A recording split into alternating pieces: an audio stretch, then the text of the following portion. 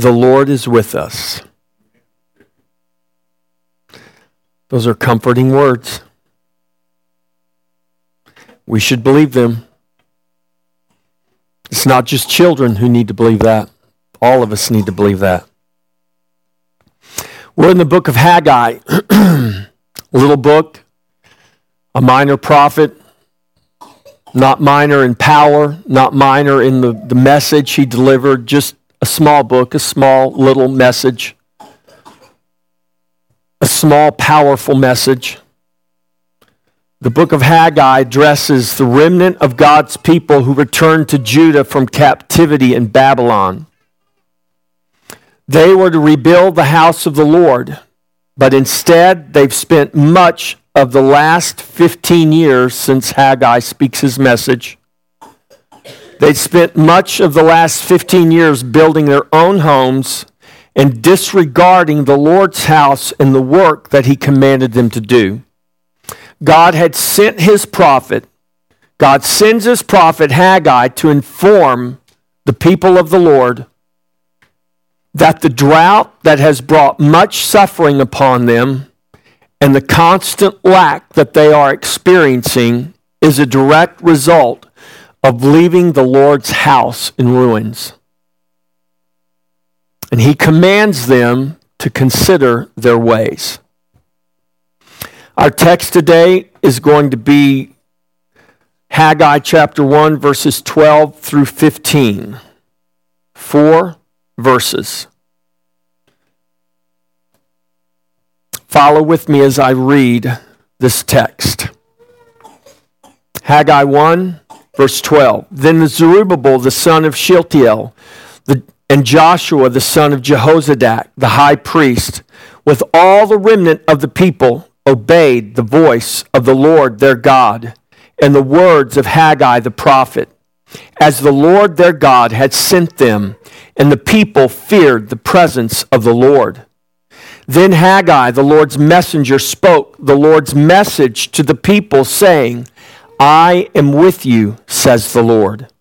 So the Lord stirred up the spirit of Zerubbabel, the son of Shealtiel, governor of Judah, and the spirit of Joshua, the son of Jehozadak, the high priest, and the spirit of all the remnant of the people. And they came and worked on the house of the Lord of hosts, their God, on the 24th day of the 6th month, in the 2nd year of Darius the king. This is the word of the Lord. Father, we thank you for your word. We ask that you would, by your Holy Spirit, dwelling in your people, that you would open our hearts and open our minds, that you would illuminate this word. That, Lord, it would be as water to wash over our minds, to renew our minds, and to conform our minds to the mind of Christ. Lord, that you would, through your word, mold us and shape us and transform us and conform us to the very image of Christ, the Lord of glory. Father, we ask this, that you would be glorified in your church in the earth, that we would give witness not only to men on the earth, but to principalities and powers in heavenly places, making known the manifold wisdom of God through his church, through the redeemed of the Lord. Father, we ask that you would do this, that you would be glorified. In Jesus' name, amen. God sent his word to his people through his prophets. Haggai was one of many prophetic voices the Lord sent to his people through their long history. God is still speaking to his people today. Now he speaks to us by his Son. This is what Hebrews chapter 1, verse 2 teaches us. He speaks to us today by his Son, the Lord Jesus Christ, the living Word of God, revealed to us by the Holy Spirit, made known to us in the Word of God, the Holy Scriptures. Haggai delivered the word of the Lord, and the people responded. Remember, we've said this before, that the gospel always initiates a response.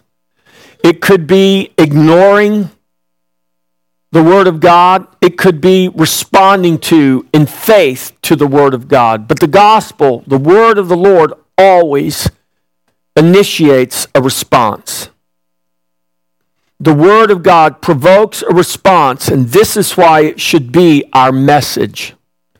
There are two notable things in verse 12. The first, the leaders and all the remnant of the people obeyed the voice of the Lord their God and the words of Haggai the prophet. In other words, they listened to the man of God. They listened to the prophet. They listened to the words of God, and they responded in faith and obedience to God's word. The second thing we see is the people feared the presence of the Lord. Scripture teaches that the fear of the Lord is the beginning of wisdom and understanding. The very term, the fear of the Lord, is something that has fallen out of favor today. It's something that is not very often mentioned from pulpits because it scares people, and we don't want to scare people. And we want to teach people they shouldn't be afraid of God. And there is a way we should not be afraid of God, but there is also a way we should fear the Lord. And if we rightly know who the Lord is, if we rightly understand His holiness, His righteousness, His complete and utter otherness than who we are, there is an inherent, right, holy fear that His people should have when they consider who this God is and what we actually deserve from this God that in His grace He has not given to us. If you are His child today, you are not receiving what you deserve. If you are His child today, you have received His grace, not His wrath. He has given you His favor and stayed His anger to make you His child. And make no mistake about it, you did not make yourself His child. He made you His child. It was His choice, not yours. The people obeyed and feared the Lord in a right and holy way. When operating in faith, obedience and the fear of the Lord are two powerful things that bring the Lord's blessing on His people. It is faith that pleases God. In fact, Hebrews 11:6 says, without faith it is impossible to please God. Our disobedience and rebellious actions are a sign of our unbelief, our lack of faith. This is what was happening in Haggai's day. The people of Judah had returned from their captivity, but their apathy, their complacency was actually a sign of their unbelief, their lack of faith. Conversely, our obedience and our faithful actions are a sign of our faith, our trust in the Lord. In Deuteronomy 28, the Word of God lays out the blessings for obedience and the curse for disobedience. This promise of blessing presupposes the faith of God's people, resulting in faithful living. In other words, our faith is to produce a faithful life. Faith is not something we only speak of. It is what we are to live.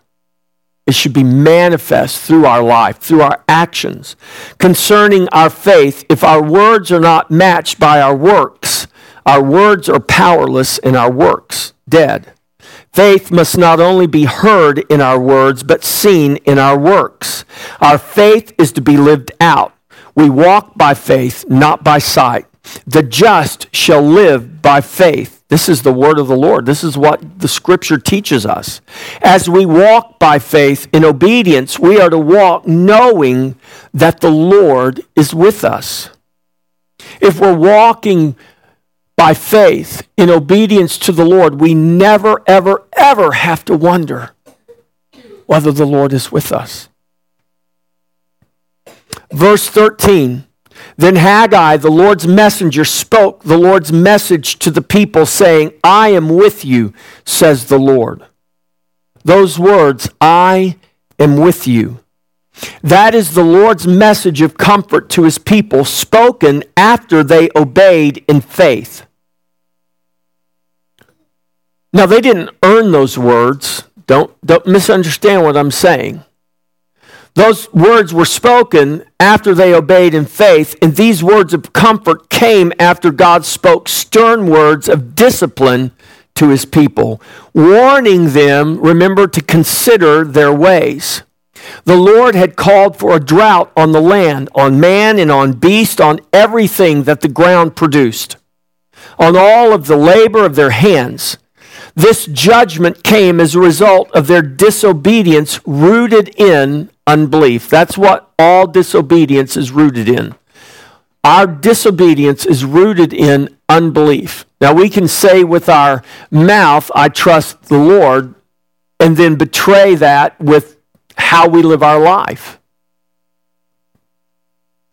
Though through it all, the bitter and the sweet, the Lord was never not with his people. So in the midst of the drought, when the land would produce nothing, when they were suffering, it's not that the Lord was not with them. He was with them. In the midst of all of that drought and scarcity that the Lord brought upon his people in judgment for their sinful disobedience, he was always with them. In his goodness, he withheld his blessing from them to bring them to repentance. I'm going to say that again, because this is the God that we don't like to think about. This is the God we want to pretend doesn't really exist. The God who in his goodness will withhold blessing from his people in order to bring them to repentance. He could have forsaken them, but in his grace he did not. He is ever with his people. He is with us. We find it easy to believe that God is with us when we are living with abundance all around, when we have all we need and all we want, when there is no perceived lack. However, when tribulation and the fiery trial comes, when the abundance is dried up, when we realize that we are in true need, we may be tempted to think that the Lord is not with us. In our abundance, we may be tempted to forget our need for the Lord altogether. In our lack, we may believe that God has forsaken us and is no longer with us. Our need for the Lord is constant, whether we have plenty or whether we have none. It is constant in all times and in all circumstances. He is with us. He does not leave us nor forsake us. He is the good shepherd, and we are his sheep. Humans tend to judge God's faithfulness by their circumstances in life, rather than the character of God and the truth of his word. We do this because we fail to rightly discern our sin and his holiness. We believe if we are good sin managers, God will bless us. But the reality is our sin is unmanageable. You can't manage your sin. And there is nothing we can ever do to merit God's favor and his blessing. We have earned nothing. What we have only by the grace of God. In other words, it is all grace all the time in all things. I once talked with someone going through a very fiery trial that had the potential to result in that person's death. And they mused that they did not know what they had done so wrong to deserve this. Or perhaps God was using this test to prepare them for a promotion. And I told them I did not believe their situation has anything to do with what they did wrong or what they did right. God is the author of his story. He is the author of our lives. He is the author of our faith and the finisher of it, the scripture teaches us. We are part of his story, but he, not we, is the main character. We forget that, I think, and think that we are the main characters of our life, and we are not the main characters of our life. God is the character. He is the main character. This is his story. He's writing his story, and we are privileged. We are graced just to be a part of it. Good, because that's the truth. We're graced to be a part of God's story.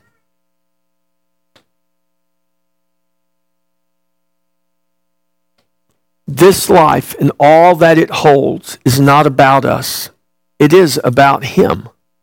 Whether we understand it or not, whether we know why or not, God has a plan and a purpose in everything.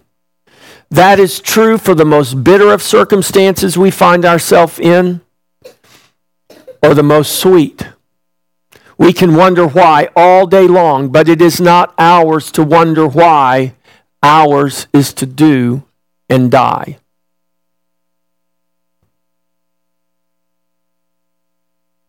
That's from the charge of the Light Brigade when the British troops were sent to their death into an impossible situation. And they might say, well, why are we sent on this impossible mission? And the response was, it's not for us to wonder why, but for us to do or die. But for us, it's not do or die. For us, it's do and die, because death is certain for all of us. None of us will escape death. That is our calling. We are created by God to do according to his plan and purpose, and one day we die. The good news is that in Christ, death has no power over us. To die is only a transition from this life to the next. That's why we should not fear it. We are all eternal beings who will live eternally. The question is where? Where will we live for eternity? With him or without him? If you are in Christ and you know you will live with him through eternity, there is no reason for you to fear death. If you don't have that assurance, you're going to want to live as long as you can on this earth, because when you leave this earth, you will depart and be separated from him for eternity. That's not a good thing. The lyrics of a song by Matt Redman are true. When the sun is shining down on me and the world is all that it should be, blessed be the name of the Lord. Well, that's easy. The challenge is in the next verse, which reads, on the road marked with suffering, though there's pain in the offering, blessed be the name of the Lord. God is always with us in sun-filled bliss or dark, empty suffering. In all things, his name is to be blessed. In Christ, the Lord is always with us, and we are with him. When God brings discipline to his children, or when hard things happen that are unexplained, it's not because he is not with us. Quite the contrary. It is because he is with us and he loves us. God promises in his word that he is with us even when his judgment is poured out in order to bring his strayed children back to him. He is with us. When hard or tragic things happen, when there is no discernible purpose we can find, trust him. He is always with us, and he is always good. The promise that the Lord is with us is a constant promise he makes to his people. The promise that he is with us is based on his character, not ours. It is based on his grace, not our works.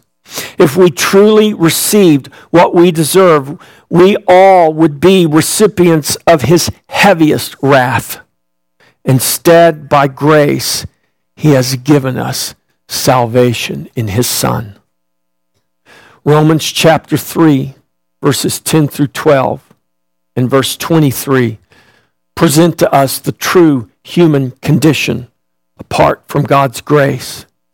Romans 3:10, as it is written, there is none righteous, no, not one. That is very purposeful language. There is none who understands. There is none who seeks after God. They have all turned aside. They have together become unprofitable. There is none who does good. No, not one. Verse 23, Paul goes on and he writes these words, for all have sinned and fall short of the glory of God. This is who we are apart from God's saving grace. Without Christ and dead in our sin, with not even a desire for the true and living God. How then can anyone be saved? How then can anyone escape his wrath? The answer, only by his grace. Only by his grace. That grace given to us, that faith given to us in Jesus Christ. When we were dead in trespasses and sins, we were made alive in him. That was not our doing, but his. Having received his gift of grace with faith, we are now alive with his new life. Man has forsaken God, but God never forsakes his people. The Father's discipline and judgment is proof of his faithful love for his children. There is no greater demonstration of love than the wrath of the Father poured out on his Son for the salvation of his people. In saving us, our lives testify to his wisdom, his grace, and his love. Listen to the words of the Apostle Paul concerning our witness even in tribulation. Ephesians 3, verse 10. To the intent that now the manifold wisdom of God might be made known by the church to the principalities and powers in the heavenly places, according to the eternal purpose which he accomplished in Christ Jesus our Lord, in whom we have boldness and access with confidence through faith in him. Therefore, I ask that you do not lose heart at my tribulations for you, which is your glory.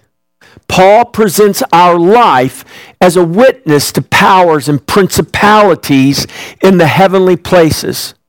Besides the obvious witness we are to be to those around us on the earth, he also links tribulation with glory. The link between tribulation and glory is even more clear in his second letter to the church at Corinth. Listen to his words in 2 Corinthians chapter 4, verse 16 through 18. Therefore, we do not lose heart, even though our outward man is perishing, yet the inward man is being renewed day by day. For our light affliction, which is but for a moment, is working for us a far more exceeding and eternal weight of glory. While we do not look at the things which are seen, but at the things which are not seen. For the things which are seen are temporary, but the things which are not seen are eternal. Excuse me.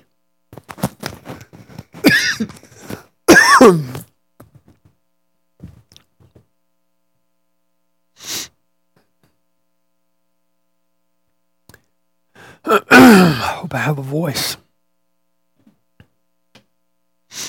Paul is certainly not telling us to be so heavenly minded that we are of no earthly good.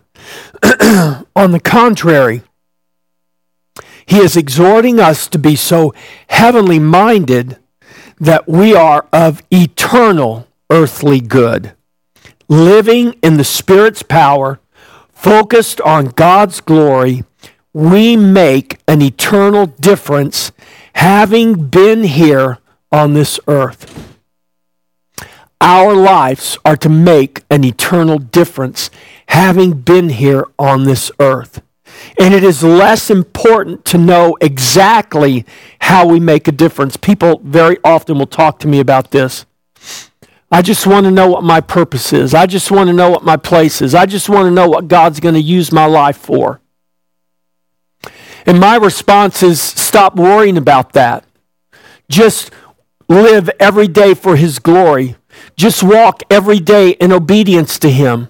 Trust Him every day. And God will lead you and guide you, and He will accomplish His plan and His purpose that He has ordained for your life, that He created and placed right here on this earth. Thank you, Mr. Bradley. You will not lose your reward. Oh, that's so good. I think I'll take another sip.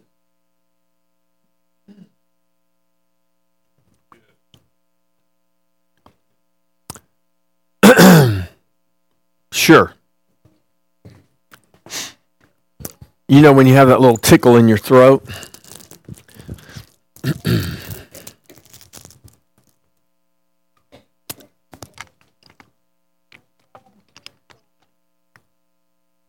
So I want you to hear this because this is important. Don't waste your time trying to figure out what you're supposed to do. Now, I'm not saying don't plan for your life, don't be wise, don't do those things. I don't want you to hear what I'm not saying. I want you to hear what I'm saying. We can get so caught up in trying to figure out what God's got planned for my life and what He's going to do with me and where He's going to do it and how He's going to do it. And we just need to get down to the business of living. We just need to get down to the business of following Him, obeying Him, and doing what He has commanded us to do. And we know that He has commanded us to be immersed in the work of the ministry. That's why I'm here as your pastor, to equip you for the work of the ministry until we all come to the unity of the faith. So we got some work to do. And it's not going to happen overnight. We know that God has called us, Christ has commissioned us to go and to make disciples. At the very least, we're all called to do that. We're all called as children of God to be disciples and to make disciples. So it's less important to know exactly how we make a difference. What is most important is knowing that we are living each and every day for His glory. Everything else resides in His providential hands. The Lord told Zerubbabel, not by might nor by power, but by my Spirit, says the Lord of hosts. That of eternal value is only by His Spirit, never by our own power. So the Lord stirred up the spirit of Zerubbabel, verse 14, the son of Shealtiel, the governor of Judah, and the spirit of Joshua, the son of Jehozadak, the high priest, and the spirit of all the remnant of the people. I want you to notice that God is very detailed in this description here. The remnant of all the people. He stirred up the spirit of all the remnant of the people, and they came and worked on the house of the Lord of hosts, their God. The Lord stirred up the spirit of the people. The word stirred up means to rouse awake to a state of readiness to do a task, to be made ready mentally and physically, to open the eyes, to awaken. It means to wake up. That's what it means. He woke him up in a good way, not a bad way. This certainly has practical physical implications, but the understanding here is much more than being physically awake. The Lord stirred up the spirit of the people to a spiritual awakening. That's what we need today. We need a spiritual awakening. What needs to be made woke is our spirit, not our culture, not our social engagements. We need a spiritual awakening. The stirring by the Lord brought the needed spiritual awakening, and the people responded in obedience to the Lord. Their former sloth was brought on by a spiritual blindness and a sinful sleep. God, in His grace, was stirring them up, rousing them to a state of spiritual awakening and readiness. Their eyes were open, and they had arisen from their spiritual slumber. This is the picture that we're seeing here. What's taking place here by the word of the Lord through the prophet Haggai is a true spiritual awakening of the people of Judah. The people came awake and began to obediently work on the house of the Lord. This was the result of God's Spirit stirring their spirits to obey the word of the Lord. The people's work was not by might, it was not by power, it was by the Spirit of the Lord of hosts. The Lord stirred up their spirits, and this is how the work was accomplished. Work apart from faith in the Spirit only adds sin to sin. In other words, man can do many good works from his own resources, in his own power, but that does not mean that they are done in faith with the leading of the Holy Spirit. Isaiah writes and he says, "Your good works are like filthy, rotten, stinking rags to me." I won't tell you what kind of rags those are the prophet's talking about there, but just trust me. They're nasty. God says, that's what your good works are to me. Man's plans are often the preparation of his own heart and not the Lord. Isaiah chapter 30, verse 1, "Woe to the rebellious children, says the Lord, who take counsel, but not of me, and who devise plans, but not of my spirit, that they may add sin to sin." This is what the people did when they neglected the work on the house of the Lord for their own houses. When they took counsel, it was not of the Lord. They devised plans, but it was not of His Spirit. And all of their good work was only adding sin to sin. We do the very same thing when we take counsel, but not of the Lord. When we devise our own plans, but not of the Holy Spirit. We may work hard, but we're simply adding sin to sin. We're living in a day and a time when the Lord's people are being tossed to and fro. There is much double-mindedness in the church today, if you haven't noticed. Many are trying to walk a path to please both the Lord and the world. We have erroneously believed we can make the Lord and His gospel more appealing to the world if we can make Him and His message more closely conformed to the world. There's a lot of work taking place, but I don't think men have counseled with the Lord, and I don't believe they're following the Spirit of the Lord. Knowingly or not, we have resorted to the deceitful tactics and tricks of our enemy. From the preparations of his own heart, man seeks to manipulate the truth and justify the lie. Instead of trusting in the gospel, which is the power of God to salvation, we see men trusting in their own schemes and compromises with the world. Men trust the power of their lies to move the hearts of men more than they trust the power of the gospel. We know this is true because we see too many men and women from the pulpits of the church promoting the lies of the world while compromising the truth of God's word.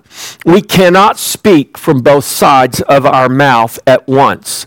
We have entertained the lie as we have allowed the world to pummel the church into submission. God is not mocked, nor is He panicking. He has seen this before. Listen to Psalm chapter 2, verses 1 through 5.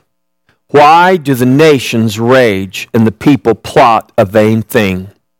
The kings of the earth set themselves, and the rulers take counsel together against the Lord and against his anointed, saying, let us break their bonds in pieces and cast away their cords from us. This is exactly what's happening right now in our nation, in our culture. He who sits in the heavens shall laugh. The Lord shall hold them in derision. Then he shall speak to them in his wrath and distress them in his deep displeasure. The Lord sits in the heavens. He laughs as he watches and waits in his long suffering with us.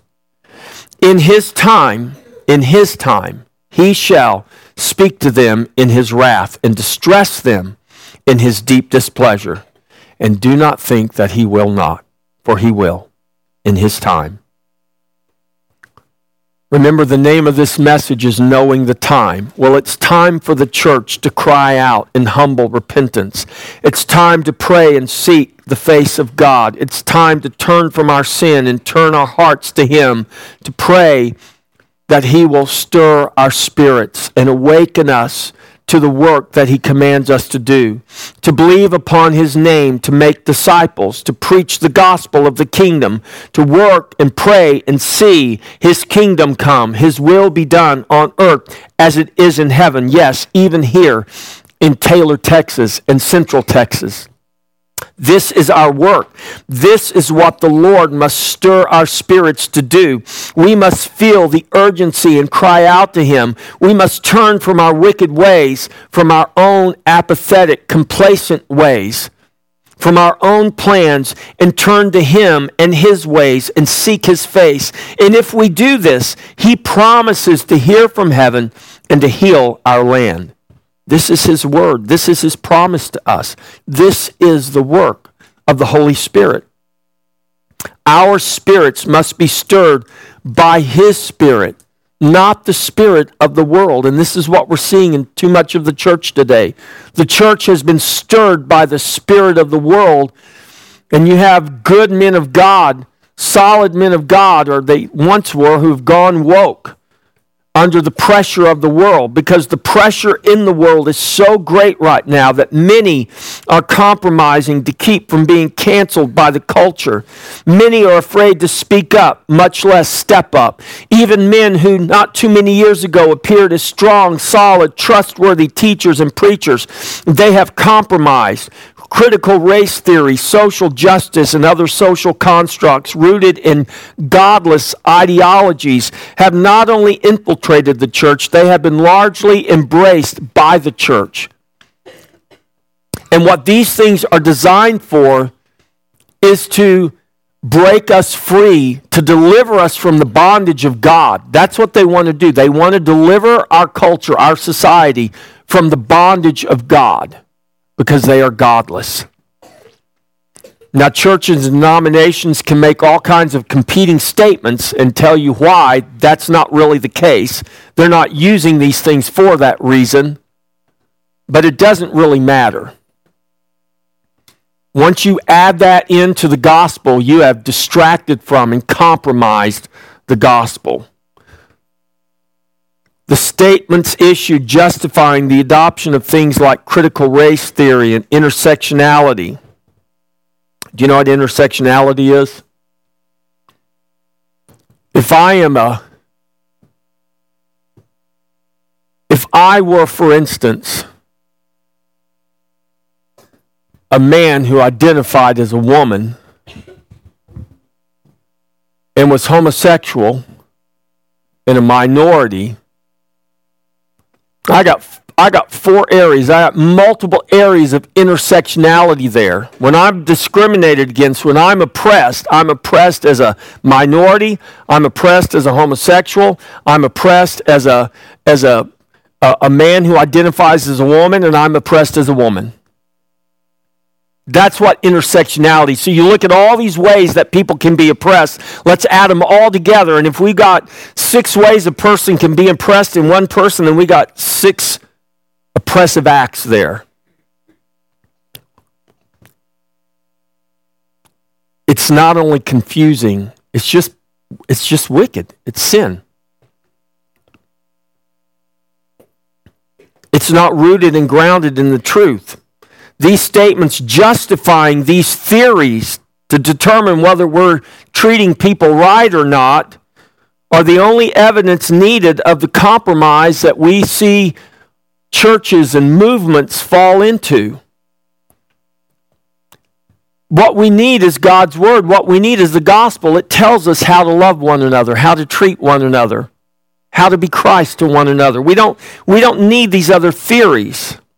Anything we feel we need to add to the gospel will only serve to detract from it. There is no theory or social construct we need to add to the gospel. The gospel alone is the power of God to salvation. It is the greatest remedy for all our sin. And sin is the problem. The gospel saves us from sin. Nothing else can save us. No social justice movement can save us from sin. These movements are designed to tear down, to destroy the foundations of our faith, not save it. The creators of these theories know this, and many of its proponents, though, do not. They're just being led along because they don't want to be canceled by the culture. And that pressure is on purpose because they know that they can scare people, they can intimidate people into complying. This is why we need to understand that God is always with us, and we are to never, ever fear man more than we fear God.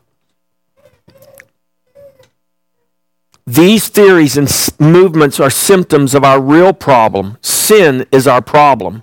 And all have sinned and fall short of the glory of God. And we are all guilty. Red and yellow, black and white, we are guilty in His sight. That is until we are washed clean in the blood of the Lamb. In Christ, we are not only washed by the blood, we are made part of one new man in the Spirit. Skin color never mattered except to create a diverse and beautiful human race. In Christ, the color of our skin holds no meaning at all as we become His children by the Spirit, not by the flesh.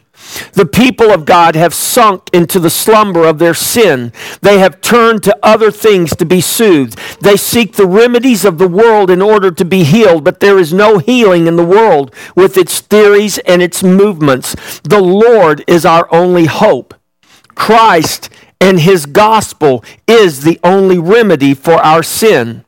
As Judah did in Haggai's day, we need the Lord to stir up our spirits today. We need the Spirit of God to move in our midst, to stir us up and to awaken us, to open our eyes that we may see what is true, that we would have the courage to obey God and to work to build His house, no matter the cost. The house being built is the spiritual house, offering up spiritual sacrifices. It is the house of the Lord, built up with living stones. Guess what? We are those living stones. We are His house, His temple. We are the temple of the living God.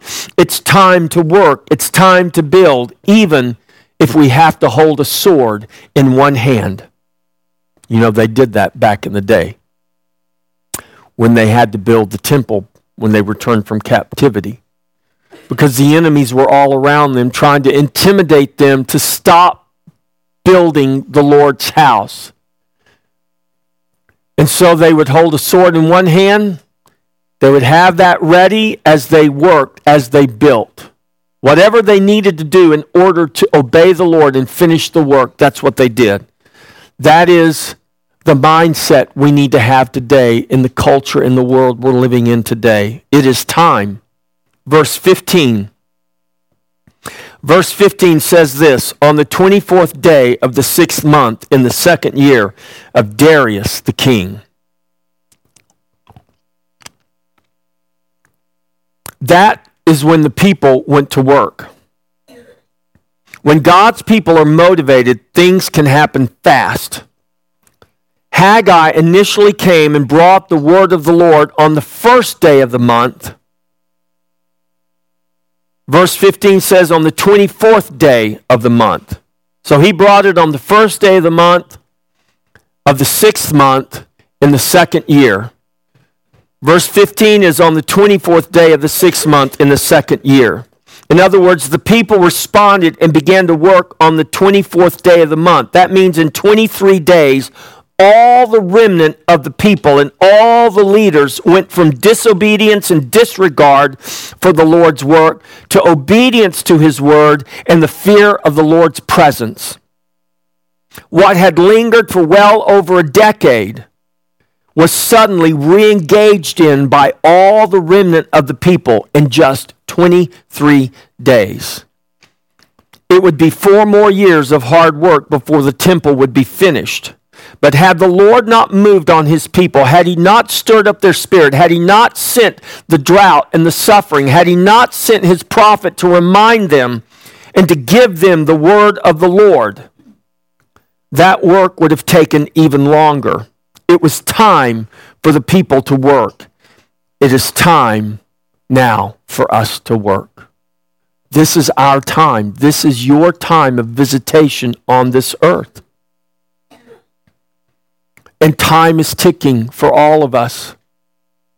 It's time to do the Lord's work. It's time to build his house. It's time to stand up against the world and the lies of the enemy. It's time. It's time to be courageous and not fear the culture and not fear being canceled and not fear man, not fear being called names. It's time to fear the Lord.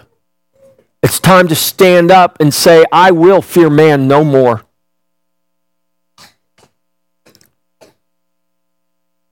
The Lord is with us. We have nothing to fear. We have everything to gain.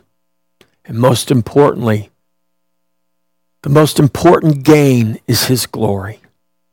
That's what we live for. That's what we work for. Amen. Let's prepare our hearts to come to the Lord's table.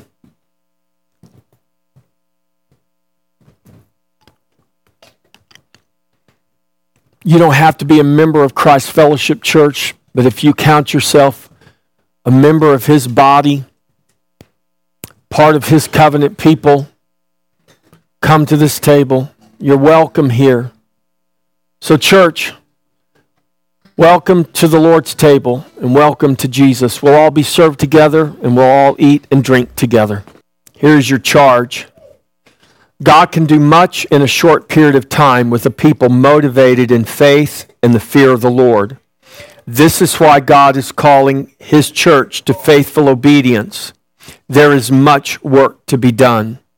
The work of building the Lord's house has lingered. God's people have become distracted by the world, and we must regain our focus and engage in the work that he has commanded us to do. In his grace, we must seek the Lord to stir our spirits. The work that must be done is a work that can only be accomplished in his grace by the power of the Spirit working through faithful men and women motivated by the love for God and their love for one another. We have a commission to make disciples, one living stone at a time. We have a house to be built up. We have a faith we must contend for. We have a gospel that is powerful. We must trust it to accomplish what only it can do. We must fear no man, but only God. As the Lord told his people then, let us now consider our ways. Now is the time to build the house of the Lord. Now is the time to awaken from our sleep. The Lord is with us. Now may the God of peace himself sanctify you completely, and may your whole spirit, soul, and body be kept blameless at the coming of our Lord Jesus Christ. The Lord be with you.